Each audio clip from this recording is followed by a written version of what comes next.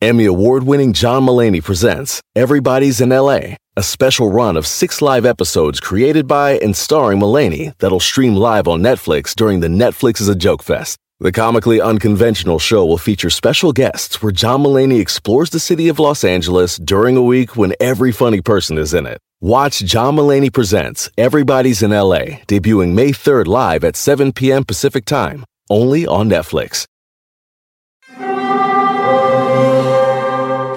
Hear that? It's the call of the Crave. And when the Crave calls, you know what to do. Try the $5 Bacon Bundle, because the only thing better than a White Castle slider is a White Castle slider topped with crispy hickory smoked bacon. So pick any two of either the Bacon Cheese Slider, 1921 Bacon Cheese Slider, or Chicken Bacon Ranch Slider.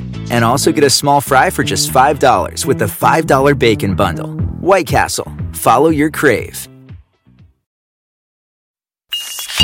There's no place to escape to. This is the last podcast. On the left.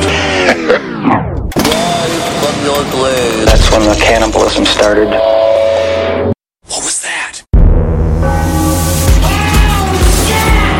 Yeah, we're at hour 44 of Twitter sadness, which immediately turns to self-promotion. But I also literally got the news right before I was walking into a big network read for A to Z. I was literally walking down the hallway to go be a chuckle fuck for the big brass at NBC, and someone's just like, hey, Robin Williams committed suicide. And we're like, fuck. I was the first one to message all the friends. Yeah, he broke it to me. Thank you. Yeah. Thank you. Thank you for that, Ben. No Thank problem. you so much. And it was from the Jason Voorhees Twitter account. No, that's not where I found out about it, but I did see that Jason Voorhees mentioned it, and I thought that was, maybe Jason could have let that one go. Yeah. But it was kind of sweet. It was. I loved him in Aladdin. Also was asked on Twitter if I could include more choking and sucking on the podcast. Oh, okay. I think it's for masturbation.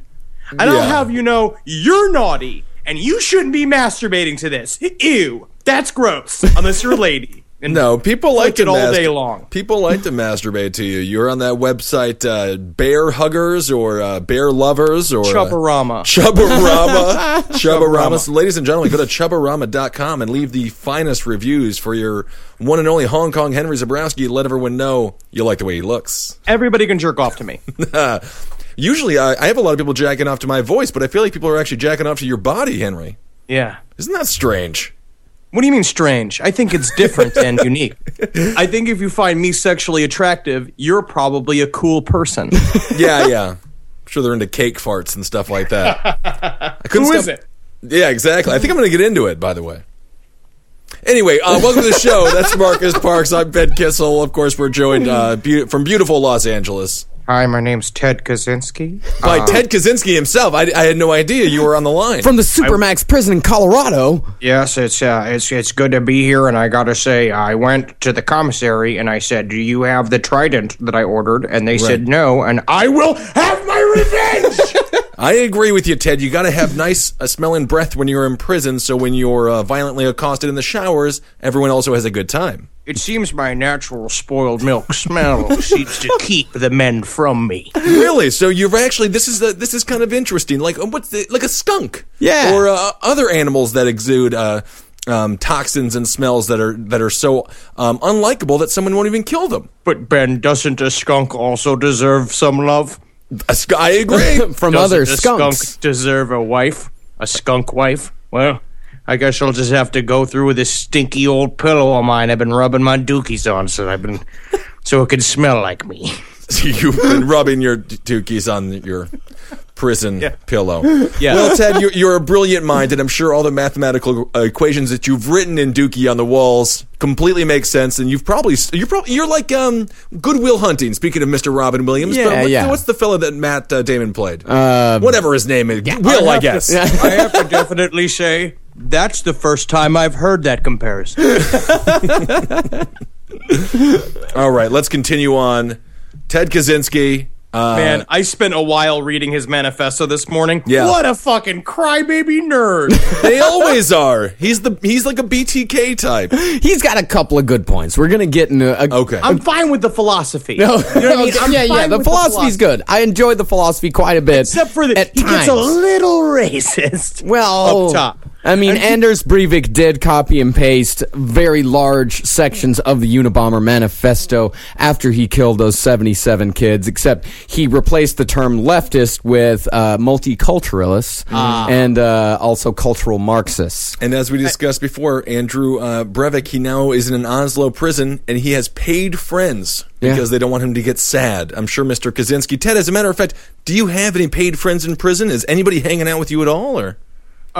Let's just say I'm difficult to be around, but what I've done is I'm getting really good at toilet wine. So you're making your own fine vintage, huh? If people want to come by old Kaczynski's place, I got a whole bunch of Merlot that's been stewing around in my butt sink. That's what you call it. A toilet is now called a butt sink from here on out. No one will come and hang out with me. So Kaczynski just got nicknamed the Unabomber, the Universities and Airlines Bomber. Because where was the first university bomb at? The first one was at Santa Barbara, I believe. And then Santa American Barbara's Airlines. Beautiful this time of year, too. It's so nice up there. Hell, Henry, you can just hop in a car and head on up there. I couldn't I? Or a trolley. Or a bus. I think we should man, California's beautiful. Stay right where you are so you have an alibi for this evening. I think you're dangerous when you're isolated and lonely in Los Angeles. Yes. Yeah, I'm looking at a video view right now, and I can see the sun shining in through the window, and even the sun is depressing in Los Angeles. You know why? Because it doesn't fucking stop. It works like too God hard. is always looking for your secrets. The sun gets in your crevices. Oh, what happens in the dark of New York will be shown in the lights of L.A. I will have my revenge! Yes, you will. All right, let's get Unabomber. Unabomber. So, when we left off, Ted Kaczynski, he had just made the headlines for the very first time by bombing American Airlines Flight 444.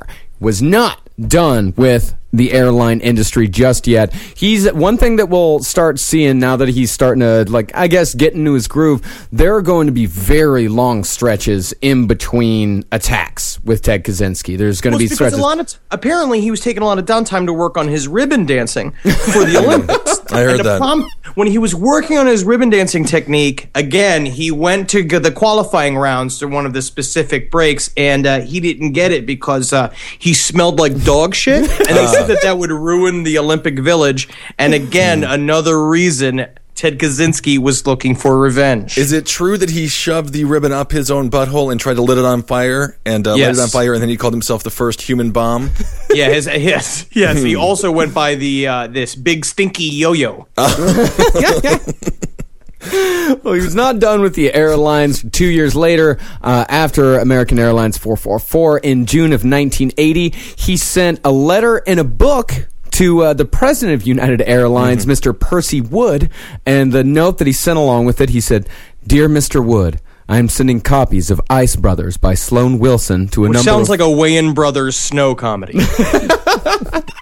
to a number of prominent people in the Chicago area because I believe this book should be read by all who make important decisions affecting the public welfare." So he's just an uncle. He's just a bad uncle, but he has no nephews or nieces to spread out his cool books that he thinks will educate them. He's a smelly Oprah. A smelly Oprah? Yeah. Yeah, I could see that. Yeah. So what actually was inside the book was a ingenious little bomb. When you opened up the book exploded. Tiny metal and wooden fragments exploded in this guy's face. He had damage to his hands, his face, in his thigh. There was a huge chunk of metal lodged right in there. This reminds me of those talking cards that Hallmark sells now. When you open it and it's like over the hill and it's like a big fat chick on a beach, and then it just you open it up and she's like, "Happy birthday, you old bitch, you old bastard, your balls are all wrinkly and strange. Happy birthday, yeah." It's my birthday. What is insulting me with these cards? So he was just experimenting with that, but his birthday gift was a bomb. A big bomb. But technically a lot of these bombs that Ted Kaczynski set out just kind of sound like Looney Tunes pranks. Oh, yeah. There's going to be a lot of Looney Tunes pranks coming up here pretty soon. He was definitely a prankster.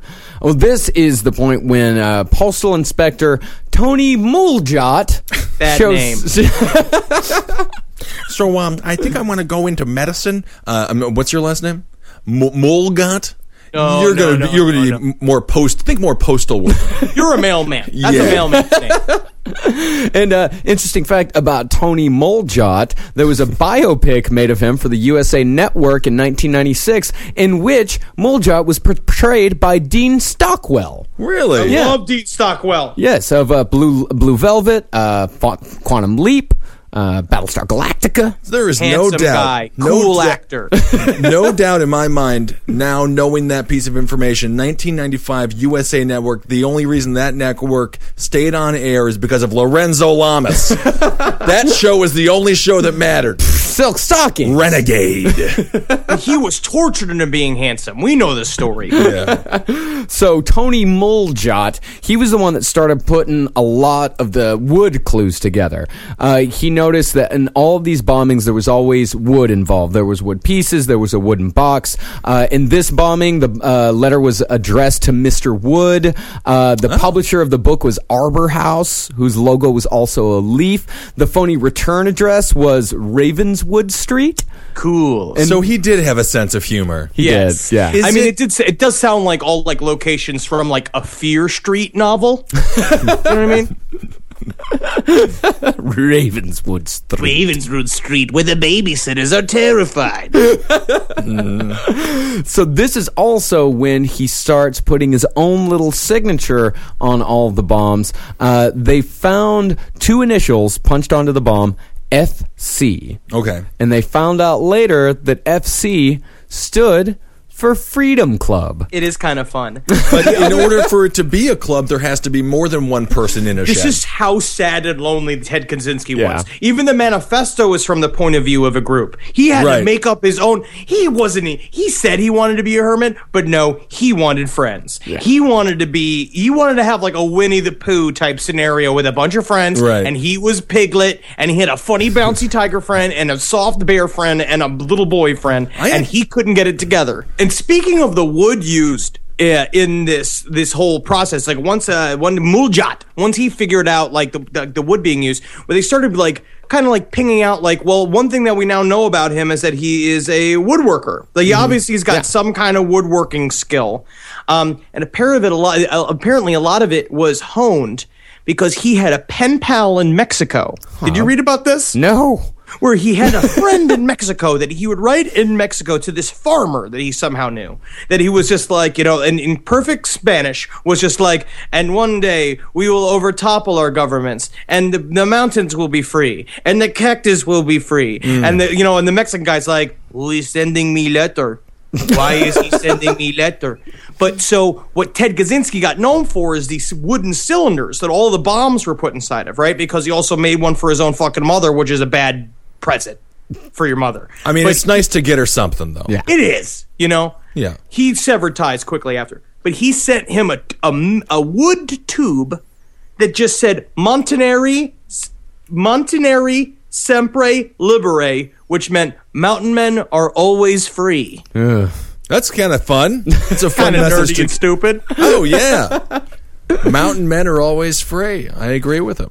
So 1980 comes around after the president of, and that's what's amazing. He got to the president of United Airlines. Right. That's how far this guy could reach.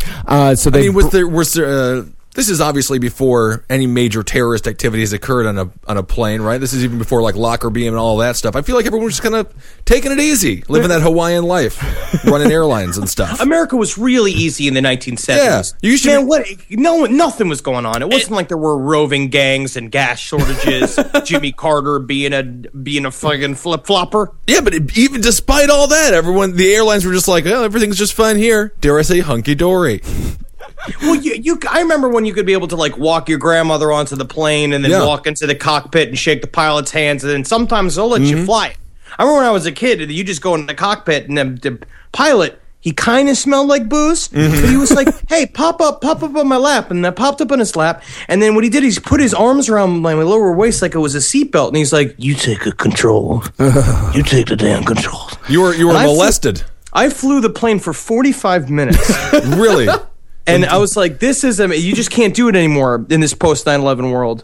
You know? Well, yeah. I mean, did you fit in the cockpit comfortably, or did you find it to be a tight squeeze? Or it had like a smoking chair, and there was a game. They had been playing Monopoly for hours, and there was just some asleep woman in a lawn chair in there.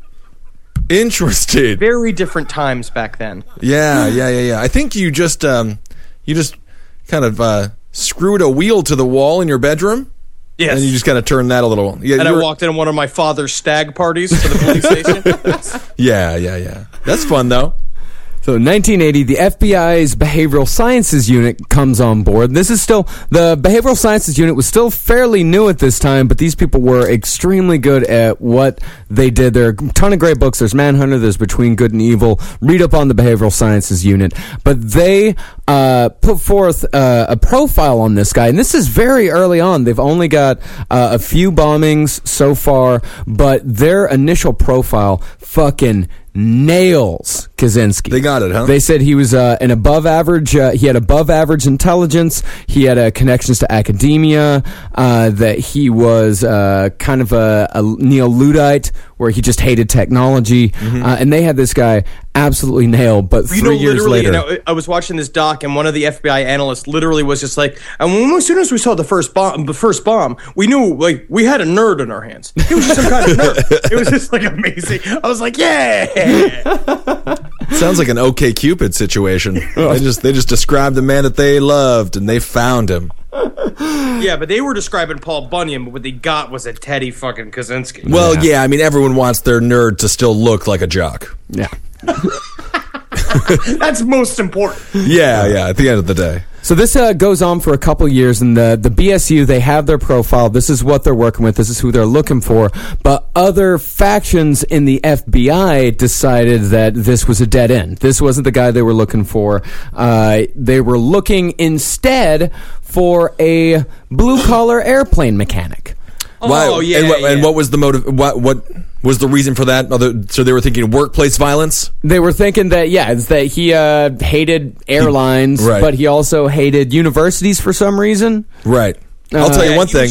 He was afraid of planes, and he couldn't read. So this is also when they put forth in 1983, they set up a 1-800 hotline for the Unabomber task force, and they also put out a $1 million reward for anybody who happens to have any information leading to the arrest of the Unabomber. I like the idea of somebody calling up the 1-800 hotline, but they forgot to hit the 9 instead of the 8. They were looking for a porno thing. And it was like, yeah. Oh, yeah, what am I wearing? Yeah, a hood. Yeah, I love that hoodie. Yeah, tell me. Aviator glasses. Yeah, you got a beard. You smell bad. Yeah, keep on going. Or I also Are you jacking off right now, sir? This is also a really good new way for jocks to get at nerds, is to call them up to the Unabomber hotline and have the police come and pick them up in the middle of school. They'll probably pee their pants and everybody will laugh. Yeah, and then they'll smell like human feces and everyone will know it's them. So the next bomb is mailed. He gets back to professors. He mails it to Professor Patrick Fisher at Vanderbilt. And this is just extraordinary bad luck that this bomb went off at this certain place, because the teacher that was supposed to go to, the professor he was supposed to go to, he was in Puerto Rico at the time. The teacher was in Fisher was in Puerto Rico. Fisher was in Puerto Rico, so his secretary was in charge of opening all of the mail, and a woman doing all the work again.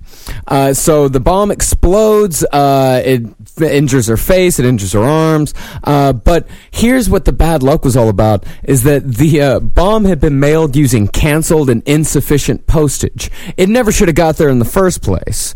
But apparently the post guy felt like doing somebody a solid that day, or they just didn't check. And that was literally the last time a mailman has ever done a favor. Yeah, absolutely. I feel bad for mailmen, That's what I don't feel bad for mailmen. They're all part of their own society. Everyone's part of their own society, Henry. What does that mean? Nah, comedians are loners. They're wolves put out into the world like you're in a sketch group with 9 people. Yes. So this poor secretary, this post office guy did a good job, a good thing, and a secretary's first job is to possibly die for her boss. Yeah, it's secretary's half bodyguard. It wasn't even supposed to go to this guy. Kaczynski didn't intend for it to go to this guy. He intended for the package to be returned to the fake address because of the insufficient postage. That was supposed to go to electrical engineering professor Leroy Wood Burnson of Brigham Young. Another Wood. So and a Mormon. Yeah, no doubt about Brigham it. Young, yeah. So he was trying to get goofy with it? He was just trying to have fun? Be like, he was doing a hook shot. Yeah, it sounds like the Kareem Abdul-Jabbar move here. Yeah. Revolutionary. He was pulling a Harlem Globetrotters. Yeah. So a couple months later, he goes back to Berkeley, and engineering professor Diogenes Angelakos. Now, this guy literally had stuffed grape leaves for feet. He was so Greek.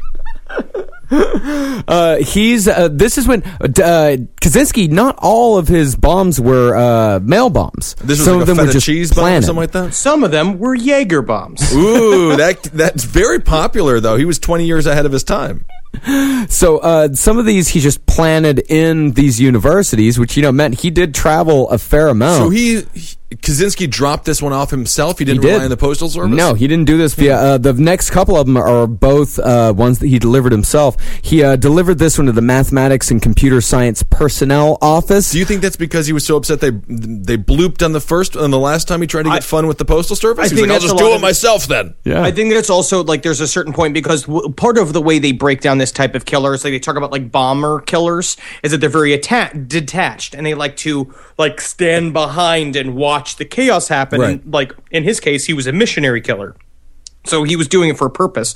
But I imagine there's a point where he's like, because we see this all the time, his confidence is ramping up. Mm-hmm. He's starting to believe that he can control what other people do around him. So I'm certain he wants to now get in the mix a little bit and then drop it off. So maybe, like, not that they'll see you, but so he can watch them pick up the box, and it'll get his stinky little boner hard. Well, he's a celebrity. He wants to walk the red carpet. He's got a big movie premiere coming out, My sister is the best gift giver I've ever met of any person.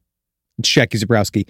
She shops all year thinking about her family and friends and puts little things aside for their birthdays and Christmases. I have no idea how she does it. I don't know how she do it. But guess what? She always wins Mother's Day, but not this year. I'm coming back. Ready to win Mother's Day and cement your reputation as the best gift giver in the family? I'm taking the crown. All right, give the moms in your life an Aura digital picture frame preloaded with decades of family photos. I mean this. We have the Aura frame up in my home. We absolutely love it. I can put photos on it very, very easily through the app. It's fun to do, and the memories keep cycling, and I get emotional. And we filled it with pictures of Carmi and Wendy, and that is not sad. That is celebratory. So you should try it. It's honestly a really good product. Right now, Aura has a great deal for Mother's Day. Listeners can save on the perfect gift by visiting auraframes.com to get $30 off, plus free shipping on their best-selling frame. That's auraframes.com. Use code LEFT at checkout to save. Terms and conditions apply.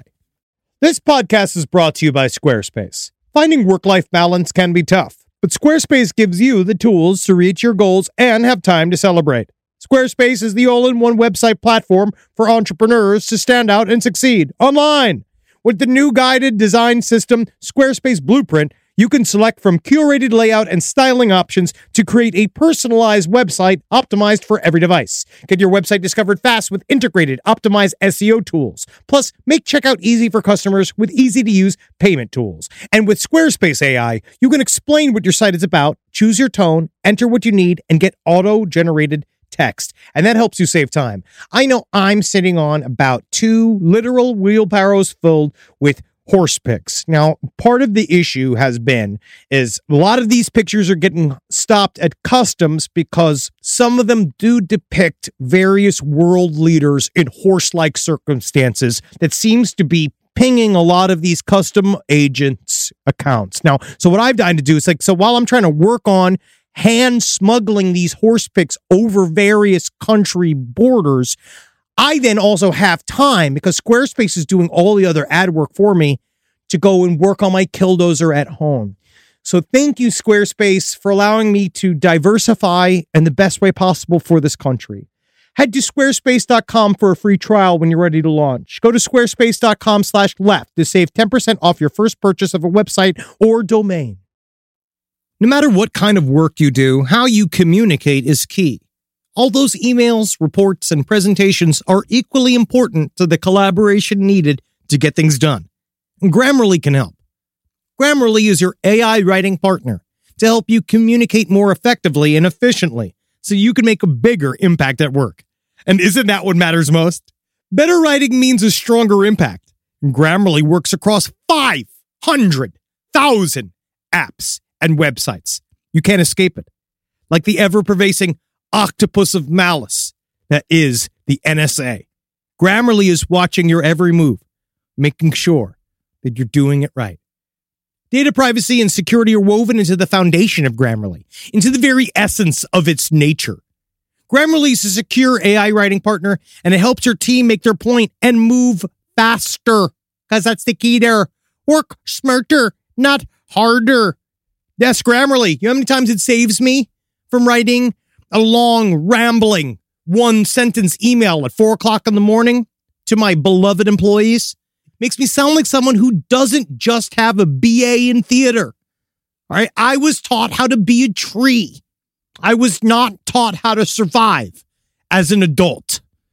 All right, my job was to cry in front of a weird Southern man who just told me all sorts of weird stuff about my body. I didn't learn how to write. So thank you, Grammarly, because you're making me the boss I gotta be to motivate my team to get out there. And, oh, man, you don't want to mess with them. Thanks, Grammarly. Make a bigger impact at work with Grammarly. Sign up and download for free. Grammarly.com/podcast. That's GRAMMARLY.com/podcast. Easier said, done.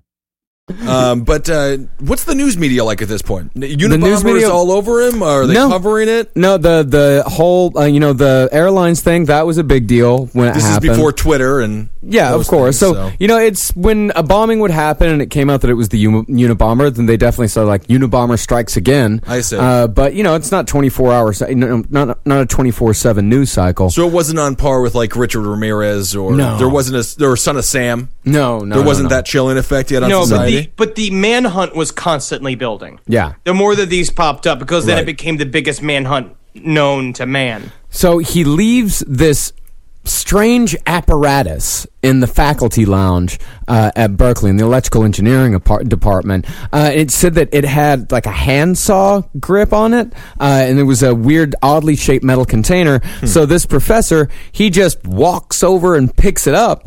And when he picks up the grip, a pipe bomb inside blew up this guy's face, his hand, his arm were all damaged. Flesh was ripped from his fingers. His tendons were all fucked up. I'm getting hungry. Yeah. It's pretty appetizing stuff. And it could have been much, much worse because what was actually inside this apparatus was a big tank of gasoline. But the reason why it didn't explode was because he filled the tank to the very top, and there wasn't enough actual air and enough oxygen in the gas tank for it to explode. Right. This is the problem when you are a nerd bombing other nerds. Sometimes these nerds are going to school you in how you're actually very stupid. Yeah, that's the thing. This just seems like a very rookie mistake. Everybody knows that about gasoline. Yeah, the guy himself, the victim himself, Professor Angelakos, he said the idiot filled the tank to the top. He didn't leave enough air for the gasoline to explode. It seems a little cocky for a bomb victim. I'm sorry. And this time, this is when he starts putting little false clues in there. He wants to try to trick these guys, and he does a damn good job of it for a very long time, tricking all these investigators. What are some of these false clues? He left a note with the bomb that said, "It works. I told you it would." And then he signed the initials RV. Now, what's RV stand for? And he did that to possibly implicate his other previous Berkeley colleagues, holy shit, yeah, and Robert Vaught. Yes, RV. So now he's trying to frame up other people for these crimes. Yeah. Just throwing a bunch of roadblocks in the way. It just gets to a point where he's getting like a little Riddler with it. Yeah. I don't think he's doing enough damage. I do think he's wearing a green suit, though. Yeah. Just a green. He's green from the moss growing on his body because he's washing himself with his pee-pee water. Yeah, exactly. How didn't the note explode? How doesn't the note explode in an explosion like this? I'm not sure. I mean, I guess if you attach it to a certain spot, if you look at how the... I feel like if our show becomes bombing technique driven, we're going to get taken off the air, right? Yeah, we can't do that. No, I'm talking about note survival. I'm just saying we can't go through diagrams one on one, but I imagine it's some like what you do, how an envelope bomb is. You open it up and it goes like boom. You go like, oh, letter for grandma, and then you open it up and then you don't have hands anymore. Very scientific. Thank you, Henry. So the next one comes 3 years later. He waits 3 years before his next bombing. What are we at? This now? is We're when at he's 6? really getting heavy into his ribbon dancing. Yeah. Oh yeah. These 3 years. Are we at 6 bombs now? I don't know. Roughly. I think so. Something like that. And how does he have the ability to just chill out for 3 years? He's doing nothing. He's honing his skills. He's just tinkering around. Well, here's what's going on with his bombs, and this is a part of his ingeniousness, but also the reason why this took him so long, and the reason why there were so many failed attempts, because he was working on all of this without any electricity. No electricity, no running water. He's very meticulous about it. He wants to make sure that they're all built exactly the way he feels they should be built. And he is also building them with a message. You know, he wants the note to explode. If he wants the note to be there, I think he's just lazy and he wants to stop working at sundown. No way, buddy. He's also working on his manifesto. Yeah. He's got his journals. There were several other bombs that he had in there that he was probably testing bombs. He was like catching squirrels to fuck. He was catching squirrels to have sex with. Yeah. I don't know if that was before. It's the fleshlight of the forest. You get the biggest, thickest, fattest squirrel. You feed it for a bunch of months, right? And then one time you put a little Valium in the food, and then the squirrel gets all lethargic, and then you go and, I mean, it's one and done. Well, I guess depending on how, into it the squirrel is. Yeah, it's true. And also depending on whether or not how big old Teddy K's tube is. Yeah, it's probably. I would not be surprised if he just whipped out a huge donker. I would think he has a gigantic cock. Yeah. You never know, though. You never know. It's always the weird, skinny white guy. It is. Big bulbous fucking baby arm down. So Air Force captain and Berkeley grad student John Hauser goes into the computer lab at Berkeley. He sees a 3-ring binder out. And, it's not odd for a 3-ring binder to be out, but for some reason he picks it up, he opens it, and the binder explodes. It's another bomb that he's left. I think that the Unabomber Ted Kaczynski is really making a message here against snooping. Is that your 3-ring binder? Do you know who's 3? Is it yours? Does it have your name? P's and Q's. That's right. Oh, yeah, it's just him teaching. Yeah, he's like an Ann Landers. So this guy lost 4 fingers. He lost partial vision in his left eye. He had medial nerve damage. Blood was spurting out of his arm as soon as it happened. And here's the sad thing about it. He was going to be an astronaut.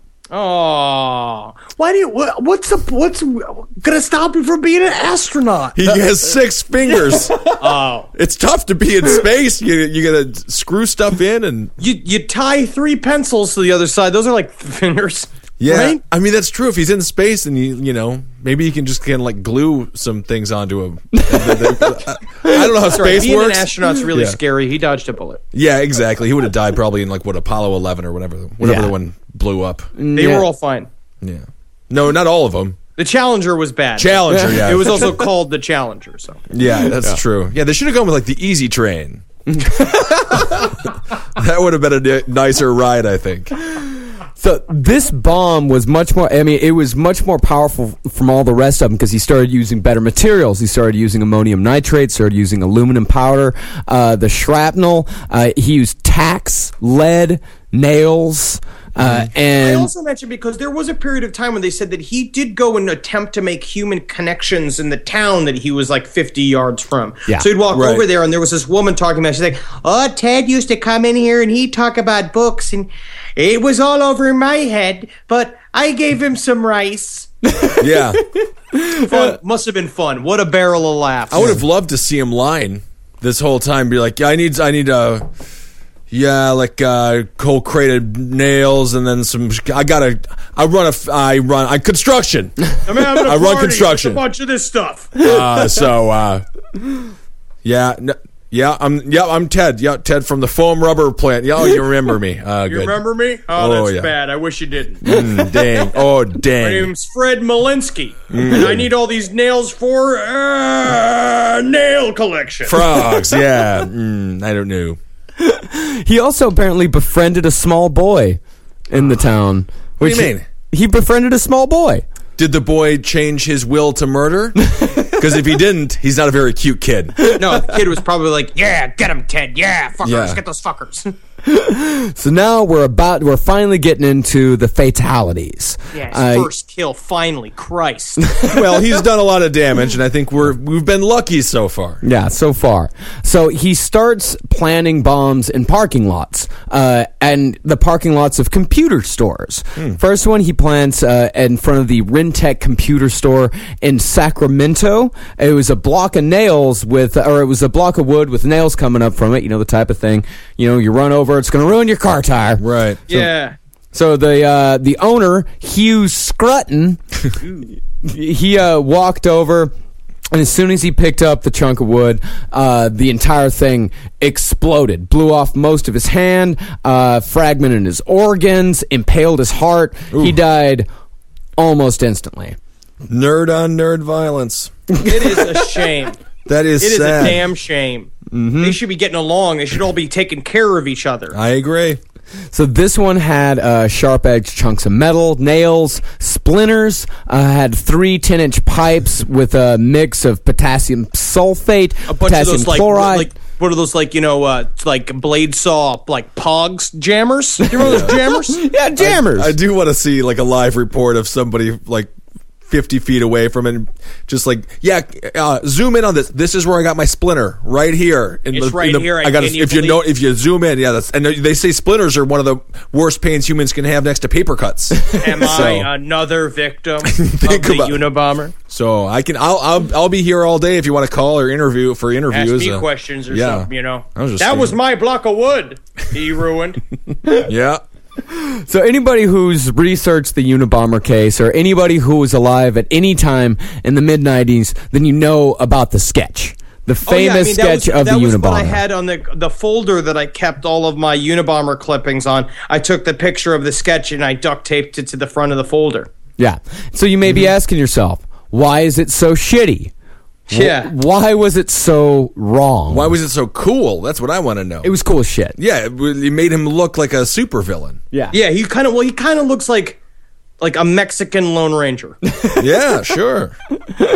And the reason why it's so bad is because the only witness there ever was to any of the Unabomber's crimes was a secretary outside of Cam's Inc., which was in Salt Lake City. She saw a guy with a hooded sweatshirt and sunglasses put something down on the ground. And she said he was 6 feet tall, he was about 165, aviator sunglasses, wearing a hoodie, and she was all the way across the parking lot from this guy. Also, she did not get a good look at him. About secretaries is you don't want them to have that long of vision, because as soon as they start seeing freedom, they will go for it. I know. They are your slave. They are your soldier. They are your servant. They are your lover. I think you're going to have a lot of sexual harassment claims when you're the boss of Henry Zabrowski Inc. So the vice president of CAMS, Gary Wright, drives his truck into the parking lot, sees the piece of wood with the nails sticking out. It's the exact same thing. He kicks it, just going to kick it out of the way, and it blows up with the same force. But Gary Wright survived. This is what he said. He said, at first I thought I'd been shot. I started to bounce around quite a bit, and I could see my pants were missing from about my knee down my left leg. My shoes had been burned, and there were quite a few holes in my body. Kick it. Damn. That's what you got to do. If you see something, never pick it up. If you have to touch it, give it a kick. Yeah. You know what I would say? You know what's a good thing to do at a thing that you don't know what it is and you're not sure if it's a bomb or not? Throw a banana at it. Yep. From like 20 yards away and see what happens. Let the banana take the hit. Yeah. Yeah. This guy Wright, 11 years later, during the trial when they were doing victim impact statements, he said, I still remove pieces of shrapnel that continue to rise from below the surface of my skin. It's kind of cool, though. This is also another way, and I'm not going to really put this out there because I don't believe that you should murder anybody. But if you're having a hard time breaking up with somebody and you see a mysterious package, you could also tell them to go kick it. Yeah. Well, you could, but then don't. If you are that person, never kick something that someone tells you to kick. How secure is your relationship? They broke up, Henry. I'm just saying. Well, then it's not secure because they're broken up. No one should kill anybody. I'm not saying. I'm just saying. But think about it. Your partner dies a horrific bombing tragedy. You get all the points. But I'm just saying. It's not at midnight.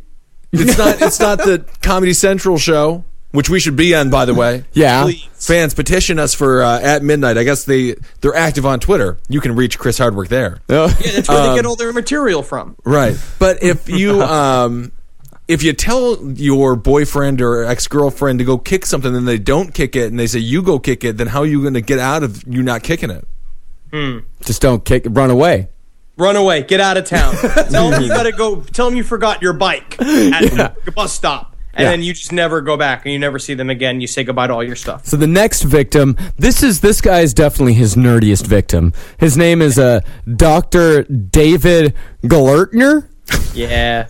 No. It's not a good name. Galertner. Because they call him like the Galertner, and he had like one of those backpacks that were like 75 pounds.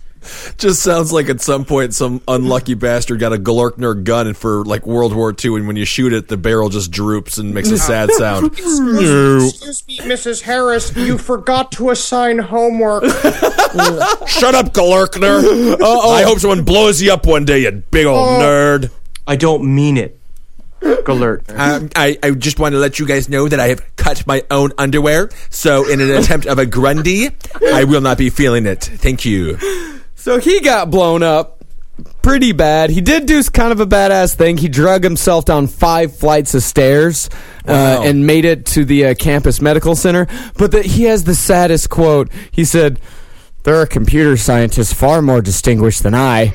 I don't even like computers that much." He didn't even have the ego to get blown up. No, bro, this is your shot at the big leagues. You got blown up. But you know what? It really inspired me to really get into the electric guitar. And so you'll see me on my new cover band, the Galertner Boys. We'll be covering the likes of the Wilkes brothers and Travis Whitley, the tuba sensation. He acted like Macklemore after he won the VMA award for best rapper. He's like, I am sorry, I am not the best. I do not.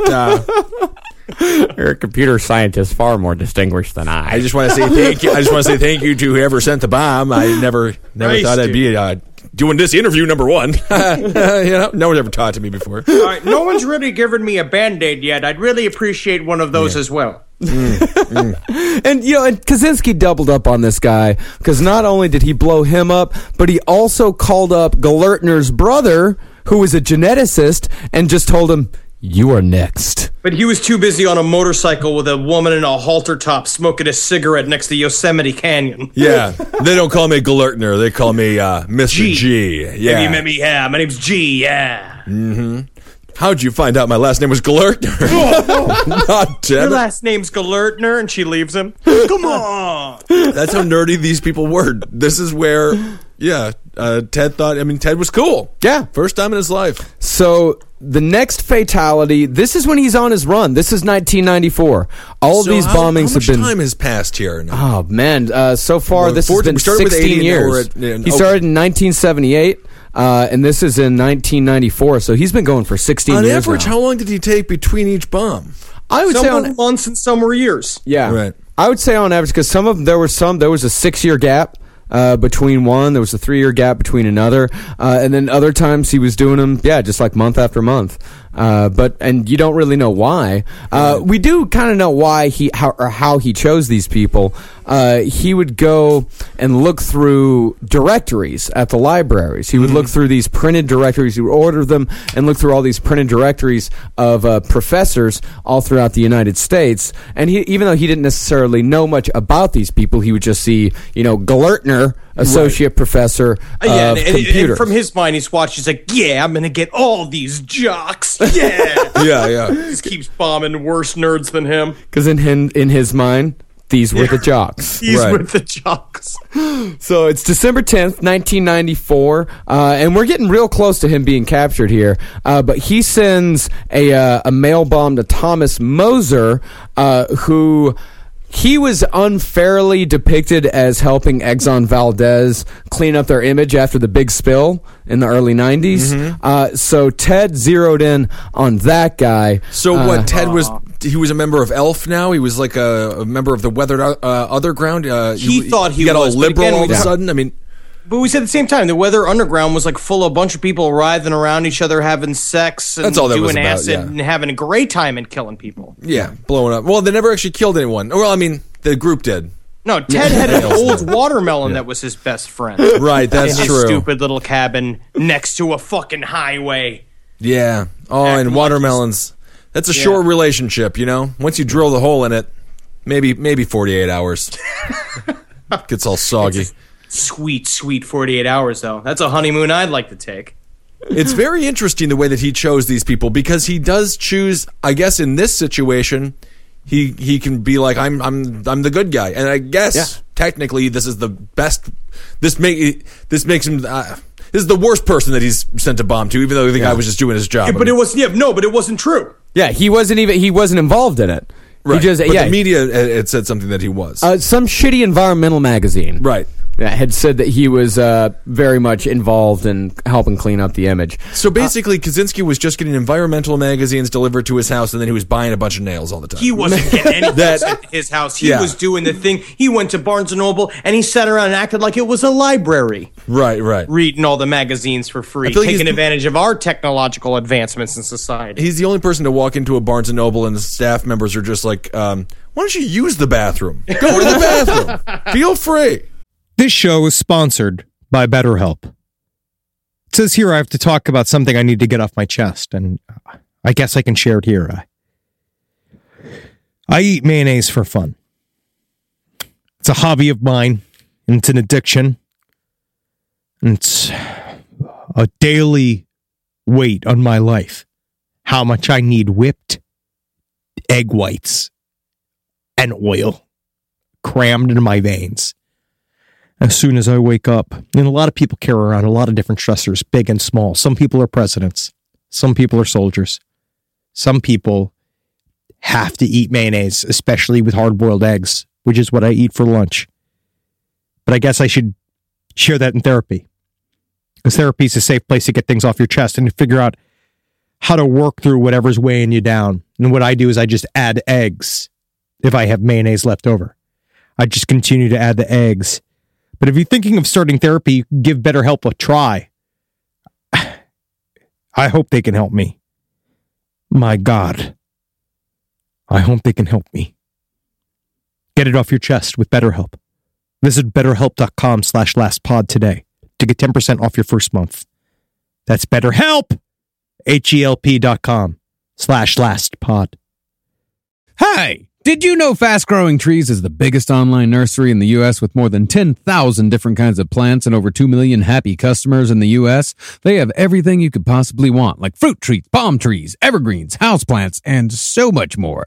Whatever you're interested in, they have it for you. Find the perfect fit for your climate and space. That's one of my favorite things about it. Fast Growing Trees makes it easy to order online, and your plants are shipped directly to your door in 1 to 2 days. And along with their 30-day Alive and Thrive guarantee, they offer free plant consultation forever. Now, personally, I'm in the middle of re-landscaping my yard. I like to do it myself because I called up a landscaper to see how much it costs, and it was absolutely insane. Plus, I love dirt.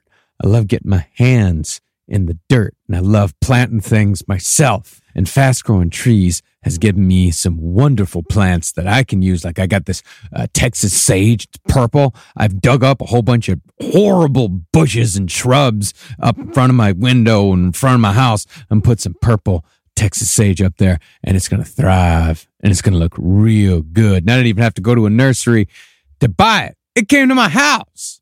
Now, this spring, they have the best deals online, up to half off on select plants and other deals. And listeners to our show get an additional 15% off their first purchase when using the code LEFT at checkout. That's an additional 15% off at fastgrowingtrees.com using the code LEFT at checkout.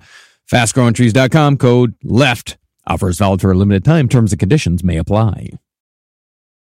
1 in 5 Americans have learned a new language on their bucket list. If that's you, make 2024 the year you finally check it off the list with Babbel. Be a better you in 2024 with Babbel, the science-backed language learning app that actually works. Don't pay hundreds of dollars for private tutors. It's a waste. Don't waste hours on apps. Besides appetizers, that's the kind of apps I like.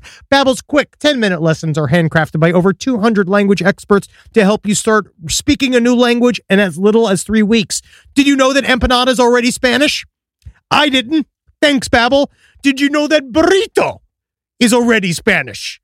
Wow. I just got to learn all the rest. And eventually, I'm going to be eating downtown Mexico. Thanks, Babbel. Here's a special limited time deal for our listeners. Right now, get 60% off your Babbel subscription, but only for our listeners at babbel.com/left. Get up to 60% off at babbel.com/left, spelled BABBEL.com/LEFT. Rules and restrictions may apply. So, despite the company's name being actually incorrectly spelled, this guy opened it up anyway, and the bomb was so powerful that his head was almost severed from his body, and his hands barely connected to his fingers, and his intestines were just a mess. But I would also say this is also a good kind of an interesting, serious lesson of, like, don't open things that aren't spelled correctly. Don't open things that look kind of weird. If you're not expecting a package, you're a part of the takedown of the technocracy. So don't open it. And judging by Marcus's description, don't open boxes with your teeth. Good Lord, how did his head almost get blown off? I mean, he packed it with razor blades, metal, nails. It was a vicious bomb. Razor blades, that seems, he's stepping it up. Yeah. And it was also a shame because he had his favorite hat on. Not to make fun of the victim. No, never. So this is what his wife, Susan, said. This is how she described the blast. She said, "A thunderous noise resounded throughout the house. A white mist was pouring from the kitchen doorway. When the mist settled to the floor, a horrifying image emerged. My husband's body, face up on the floor, his stomach slashed open. His face was partially blackened and distorted. Blood. Horror." And then I mounted him, and I felt his rock-hard love pressing against my soaking wet ocean-like vulva. He entered me, and that was the first time I ever came. Henry? What's happened? I thought I lost you guys. Romance. I thought we dropped the thing. Romance, Henry. No, we're just, sitting in it. being romantic. Oh, good. You guys having sex? No. Fingering each other over there. Stop it. Oh, my God. Way off subject. But my friend Dave, who designed the graphics, graphics for Cape Company Radio, he saw a man get knocked out at a bar in Menominee, Wisconsin, by a woman, because the woman was leaning over the bar, and he stuck 2 fingers in her butthole. Whoa! She turned around, and she's possess you. No. Bold! She's a big Wisconsin woman. She knocks him out, and then the whole time she's just screaming, "He put fingers in my butthole! He put his fingers in my butthole!" So that was a funny scene. Anyway, off topic. That is yes. So next, his third fatality and his last victim was on April 24th, 1995. This guy, his name was Gilbert Murray, and he was supposed to be part of the timber industry, and of course we know that Ted was a big fan of nature, compared himself to Thoreau, and he decided that this guy needed to die. One staffer, when they got the package, the staffer said, "Well, this is heavy. Must be a bomb." Again. Every time. And it was in extreme bad taste because Oklahoma City had happened 4 days earlier. He also, after the Oklahoma City bombing happened, Ted Kaczynski was so fucking stinky jealous of Timothy McVeigh because he couldn't believe it. As he was like coming out of he watched the news and apparently he flipped out and was like, "No, I'm the ultimate bomber. I'm the bomber," and it was all. Oh, it's like those world's fattest people. There has to be someone who's like, "I'm 893 pounds," and someone's 898 pounds, and they're like, "I'll get there." That's whatever. But now McVeigh, he got caught very shortly after 2 days he was after. arrested. Yeah, it was almost immediate. The Unabomber's name was tossed around in that situation, right? I'm sure it was. Yeah, I mean, absolutely. But then they were like, "No, he was whittling his bombs." Yeah, right. These are handmade bombs. This was like nothing even close to what McVeigh did. Although this one did destroy the entire office in which it was open. Destroyed all the furniture, blew a hole in the wall. By far his most powerful bomb to date. But he's also, I guess, he's starting to get cocky, and this is when he decides it's finally time to unveil himself to the world. And this is when he mails industrial society and its future to the New York Times and the Washington Post. Which sounds like a prog rock album with Trip Skippelman on the double bass. Ooh, cool. Industrial society and its future. I like that. The manifesto is a tough read. There's certain interesting things in there. It's basically he's anti-technology in a way that I don't particularly totally glean, but it seems the way he kind of the summary is that he believes that technology takes away our individuality, and that once that happens, we'll be a part of a gigantic technocratic dictatorship. Yes. Henry, I want to ask you this question because I feel like you'll have a good answer for it. What was more difficult to read, the Kaczynski manifesto, let's say, who else? Let's say Zodiac, maybe some BTK in there, or the letters that Chris Farley wrote to his parents from rehab? Oh, my God. The thing is that if you put it this way, that's cruel, man. I'm telling you, it was so sad. Henry and I are both huge Chris Farley fans. The letters Chris Farley's wrote to his parents were all like, I do well today. Yes. Me hope, me don't drink no mo. Like, it was all, he wrote like a child. But Kaczynski was slightly, what made his manifesto so difficult to read? Snooze fest. Yeah, it's very dry. You put a little bit of violence in there. You put one mention of a nipple. You have my full undivided attention. Or a reptilian drawings. Sure. Would have helped. So the number one complaint is that he's boring. I mean, he was a little bit racist, but it was mostly against these things called the leftists, is what he just used when it seemed like that was just code for the cool group of kids that he couldn't be a part of when he went to school at Berkeley and at Harvard in the 1960s. But it's just means people that don't wear bras. It seems like the ex-Son Veldel's guy, that's an interesting choice if he was so against the leftists. I mean, it wasn't leftist, it's weird how he says leftist, because when he says leftist, he's talking about the over-socialization. That's the word he keeps using over and over again, over-socialization. It's leftist and environmentalism don't have anything in common as far as he's concerned. Henry, actually, the whole, I think this really does what he feels about leftists. All right. Henry, why don't you read that part that I've got italicized there? The moral code of our society is so demanding that no one can think, feel, and act in a completely moral way. Some people are so highly socialized that the attempt to think, feel, and act morally imposes a severe burden on them. In order to avoid feelings of guilt, they continually have to deceive themselves about their own motives and find moral explanations for feelings and actions that in reality, you listen! They have a non-moral origin. We use the term over-socialized to describe such people. And I want to be with Ashley. And I want to go to the malt shop with the seniors. And they never invited me because the math club all smelled like milk. And there's nothing I can do about smelling like milk. My family's home smelled like milk. Ben!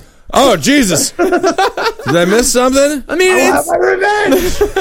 it's all in the delivery, because it can either be delivered by a nerd mathematician, but you can also deliver it like, the moral code of our society is so demanding that no one can think, feel, or act in a completely moral way. I agree. Some people are so highly socialized that the attempt to think, feel, and act morally imposes a severe burden on them. In order to avoid feelings of guilt, they continually have to deceive themselves about their own motives and find moral explanations for feelings and actions that in reality have a non-moral origin. We use the term over-socialized to describe such people. Ted. Sir, did you wanted 20 on pump 7? On pump 5! I don't know, man. Give him that gas for free. He's got some cool ideas.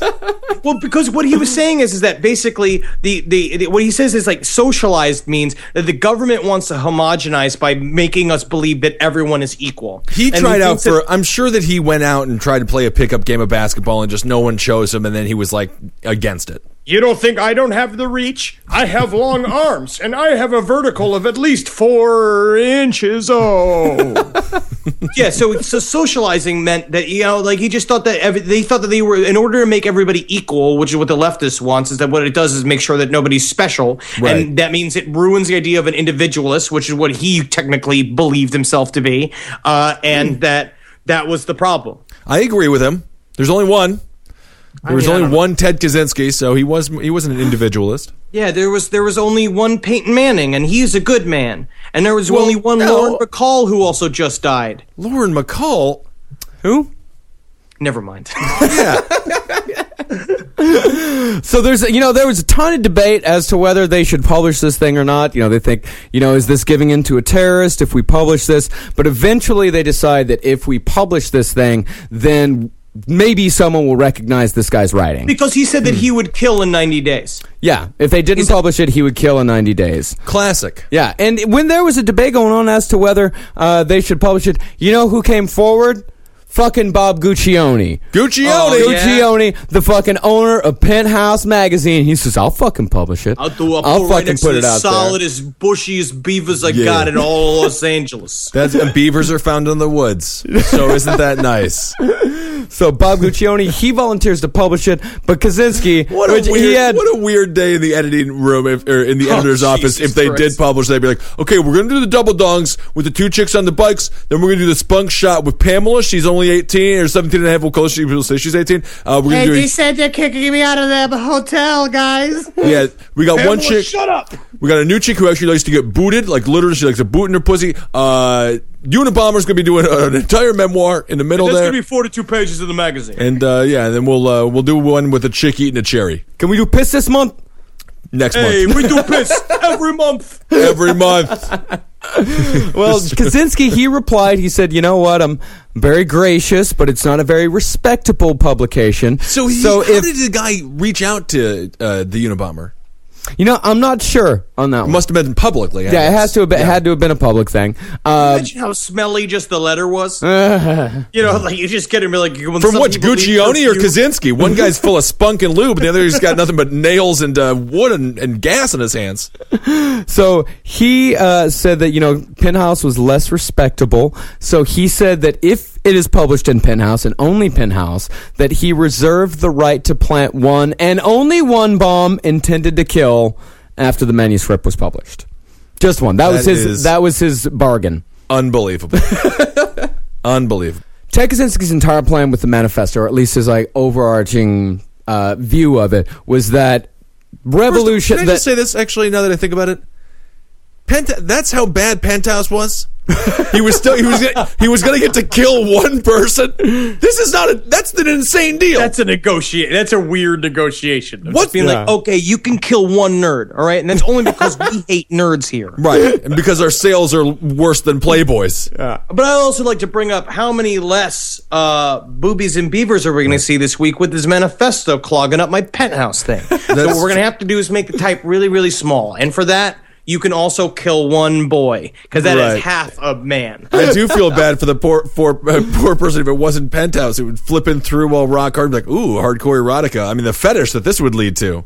If you just ended up coming a whole bunch to Kaczynski's manifesto. That's not good. Oh yeah, I'm gonna take down the fucking technocratic industrial society. Fucking take that technocracy. Do you think Hustler would have gotten him 2 kills? So eventually the New York Times and the Washington Post decided to both publish it. They decided to both split publishing costs, and they thought, of course, someone's going to recognize it, and someone did. David Kaczynski, Ted's brother, recognized it through one strange little phrase, because he was reading it and he thought, like, this is this is familiar. You know, like I know Ted kind of writes stuff like this. They had been estranged for a while at this point. Well, because he cut off the whole family, even though his mom was paying him. Yeah. His mom was giving him his money throughout this whole time, and he had cut off his brother finally because his brother got married and he was jealous of his brother meeting a woman. Thanks for bringing that up. I forgot. Trust fund. This is just a trust fund kid. He's just another trust fund kid. The most pitiful trust fund kid possible. I hate BTK because of his puns, and I don't like Kaczynski because he's a trust fund kid. At least his poetry was short. And at least he had a job and he was working hard, you know? So the one thing that tipped Ted's brother off that this was actually Ted was one weird little reversal of a saying. The saying, you can't have your cake and eat it too. Kaczynski, however, and Kaczynski's mother both said it, you can't eat your cake and have it too. That was it. That was it. Also because his brother had been getting, up until the point they had severed their relationship, he would send his brothers these ranting letters about, like, you know, the government and technology. And so basically, this is a good lesson. If you're going to be a bomber, which I don't think you should be. No. But you leave your philosophy out of, like, your emails to your friend. You don't flirt with people and don't catch up with people by telling them how you're going to take down the technocracy. Well, David, before he calls the FBI, he wants to make absolutely sure that it's Ted.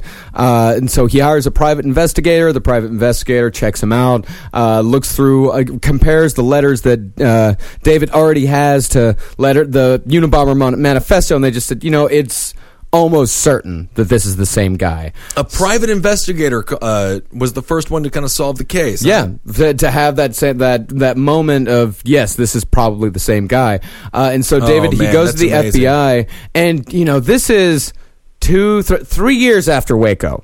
You know, this is 4 years after Ruby Ridge. The FBI and the ATF, who were both heavily involved in this case, don't have the best reputation at this moment. Right. No. So David decides, he says, you know, listen, we're going to do this, but you cannot go in there guns a-blazing. You have to do this delicately. If you try going in there guns a-blazing, he will blow himself and you up with it. Absolutely. Can you imagine also, like, you imagine that the whole shed is probably booby-trapped. He's got a bunch of shit going on. Yeah. If he knows you're coming, then it's going to be bad. So that's when the stakeout begins. Ooh. And they This is a Dan Aykroyd movie that should have been. Yeah, that's what it sounds like. It is. So they started just moving FBI members into town. And this is what a guy said, this guy Robert Graysmith said in a book, a Unabomber, A Desire to Kill. He said they were mountain men who were too tidy, postal workers far off their roots, tourists out of season, lumberjacks, and prospectors.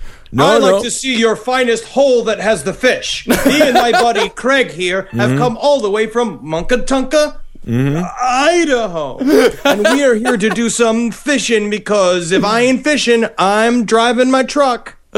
Yeah, well, what's Craig's last name? It's Begoglerler. Right, isn't it, Craig? What did you say? Begoglerler. That better be my name. Anyways, let's go. I want to see a deer in the forest. So people in the town immediately knew something was weird. You know, everyone had... Yeah, the town turned into Twin Peaks. Yeah.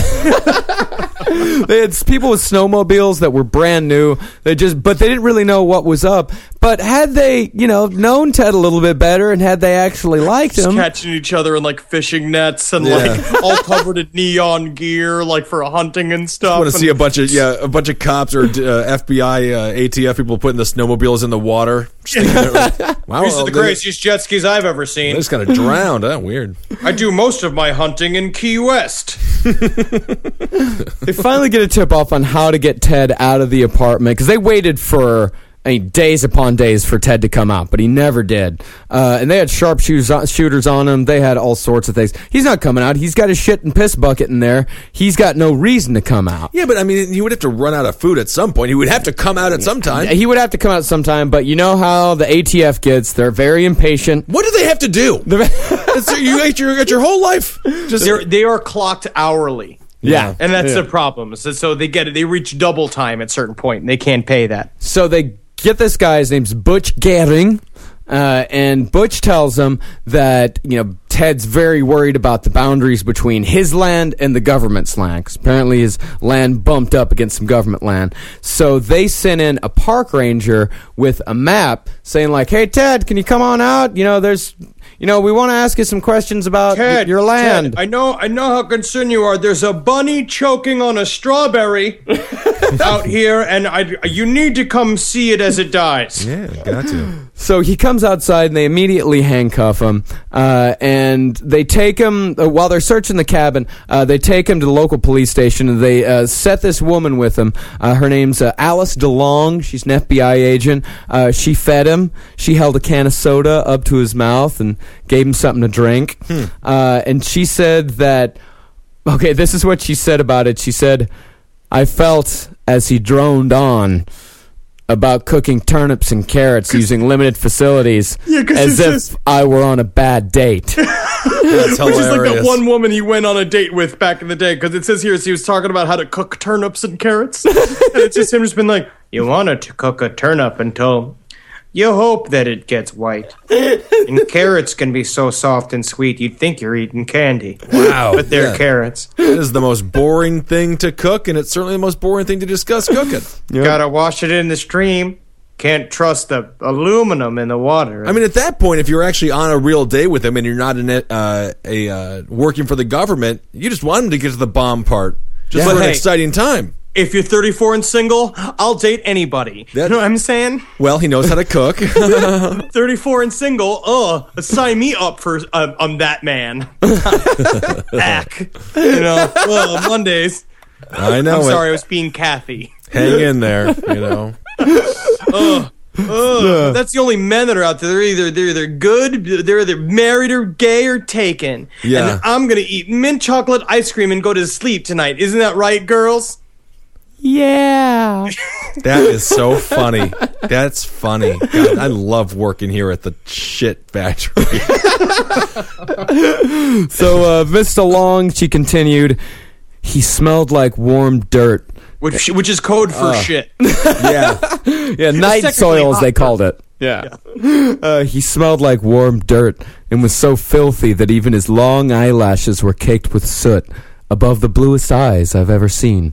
Oh. He was missing a front tooth. Oh. Why is she in love with him? If it would have ended with above the bluest eyes I've ever seen, then you'd think, because warm dirt, I kind of like the smell of warm dirt. Dirt smells good. No. I love the smell of dirt. You're wrong. You grew up with horses, though, and a pig was your father. That's the whole thing about it. Who doesn't love the smell of dirt? No one likes it. You don't like the smell of I like the smell of women's shampoo and their clothes coming out of the dryer. Yeah, I like that too, but or something that really makes you feel clean and not disgusting. Yeah, but y'all baked goods. I love baked goods. Y'all don't like how dirt smells. No, I will say I've never smelt it. Because that would, I don't know how I don't know how to do that. Yeah, I also don't lay down in graves in order to relax, Marcus. Right. Well, dirt can smell very nice. Yeah, it's you're the ones who are wrong. Well, it's death. Dirt is just a bunch of death that's been. Anyway, it smells wonderful. It's just old bones and bugs. Yeah, that's all it is. It's just dirt. It's just stupid dirt. Right. I like the smell of pizza. Oh, pizza's great. I enjoy all of these smells as well. I'm just saying. This is sometimes. It's funny. Sometimes Marcus reveals himself. I'll have you know I'm not the only one that thinks it smells good. Anyways, they confiscated over 700 items from his 10-foot by 12-foot cabin, and they found a ready-to-mail bomb beneath his bed. Any day, he was about to mail out another bomb. They don't know where, but he had one ready to mail out, and he was already working on the one after that. I feel like you don't have to put it underneath your bed. That's like, shutting the bathroom door when you're the only one home. Who's going in there? It's a very small apartment. It's a very small hovel. Oh, so you're talking under bed storage. Under bed storage, yeah. I see. Yeah. He wasn't trying to hide it from nobody. Okay. No, and he wasn't really getting all the stuff from crate and barrel in order to organize it as well. Right. That's a good point, yeah. And it's also, at this time, they arrest this guy, and they start looking at Ted Kaczynski's history, and for a brief moment, they thought he might be the Zodiac. Okay. Because a lot of he was in Berkeley at the same time as the Zodiac killings. They're both in cryptography. Because, like I said in the last episode, a lot of his journals were written in very intense, very complicated code. However, he did keep the code key handy, so it was very easy. So he wouldn't forget his own stupid code. What a fucking nerd! That's ridiculous. These guys that, well, you know those guys who would have their locker combination taped to their bag. Yeah, and it's like, here you go, bullies. This is how you fucking open up my locker and then shove me in it. Do you want to go into that true story that happened to you any further, or no? I used laughter as medicine, good. and I used togetherness as a blanket. Good. So he just kept the code right there. Yeah, just kept the code right there, so they were able to easily decipher. I mean, not that he said anything worth a shit, right? But they still had the code. Took a dump today. Well, bucket's getting full. Saw a bird. The extreme is still cold. Yep. This bomb sure ain't popping. I miss Gilligan's Island. Love Gilligan's Island. Great show. So the trial comes, and the trial is handled in a very, very strange way as far as media access goes. What did the code say? Do we know? It was just him. It was literally just his day. It was his thorough journal where he talked whimsically about the forest and shit. Right. Yeah. So the media coverage of the trial, it was very strange. All of the main conglomerates, ABC, NBC, AP, all of those guys, they all established what was called the Unabomber Trial Media Group. Okay. And they said that they would only give press passes to bona fide journalists. You got to be bona fide. You got to be bona fide. But he's also, this is the controlling of the narrative. And what was it? They had to pay a fee just to get in? Yeah. They had to pay...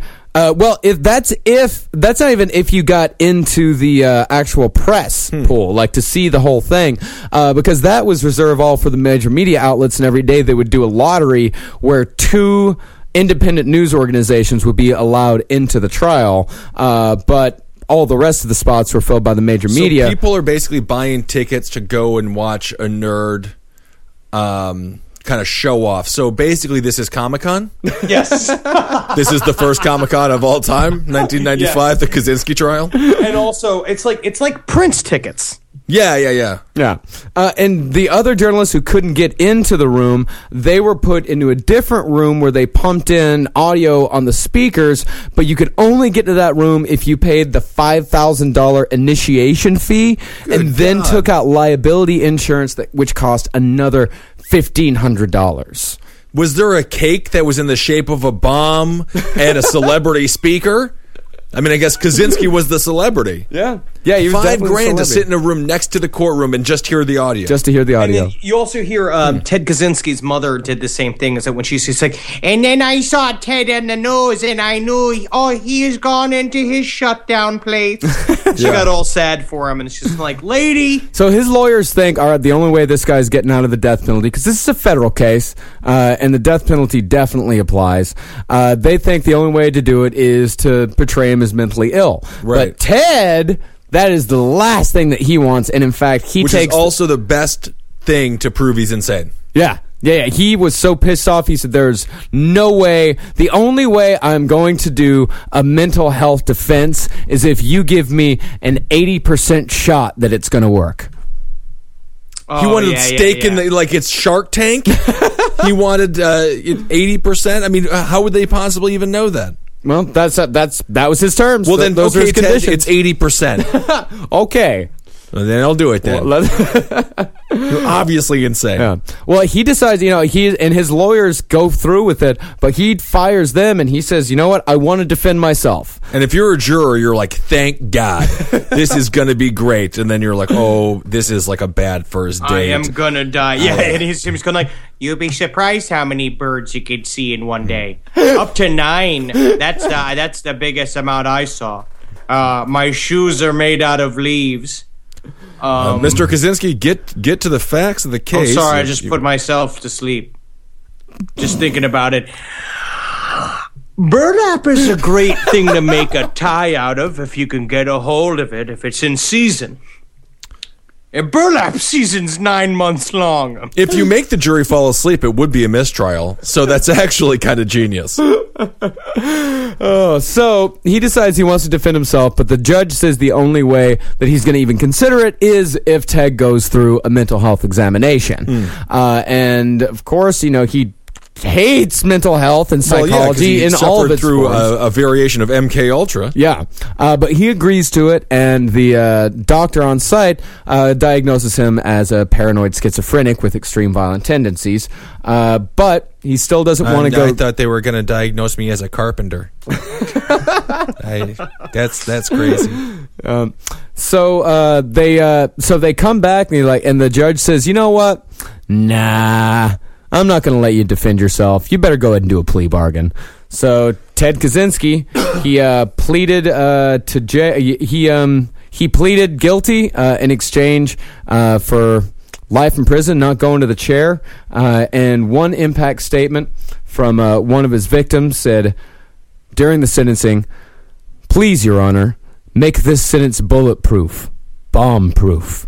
Lock him so far down that when he does die, he'll be closer to hell. That's where the devil belongs." I mean, okay, no reason for the narrative here, buddy. It seems like you're editorializing a little bit. That's cool, though. Yeah, so he went to jail, and he's still there, right? Everybody steals his homework, to copy from the jail, the prison school. I mean, I bet you that he can still tell that turnips and carrots cooking recipe to anyone that'll listen. But now it's probably like Frito-Lays and random bologna. And they bring him into war-torn, like gang war-torn parts of the prison in order to make them all fall asleep. Yeah, I mean, indeed, no more riot police needed. Just put him over the loudspeaker. You can cook bologna right over a nice flame. And sometimes a bird will go caw, caw. Sometimes a bird will go. I saw a rabbit on my birthday. I named it Ted. After myself. Shut the fuck up, Ted! Shut the fuck up! Well, just so you know, these days, Ted Kaczynski, he's in the Supermax prison in Colorado.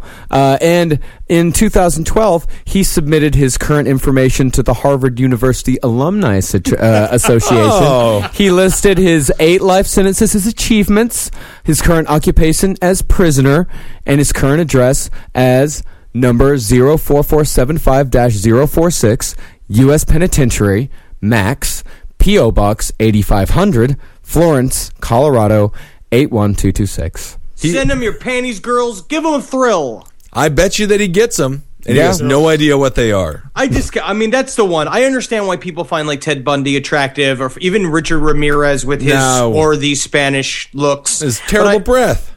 Yeah, Ted Kaczynski, girls, don't. Not with him. I don't think they're he's going to make your clothes smell. Great. So Kaczynski's in prison. He killed 3 total, injured how many? 16. 16? Yes. And, interesting story. 23 attempted bombings. Ted Kaczynski.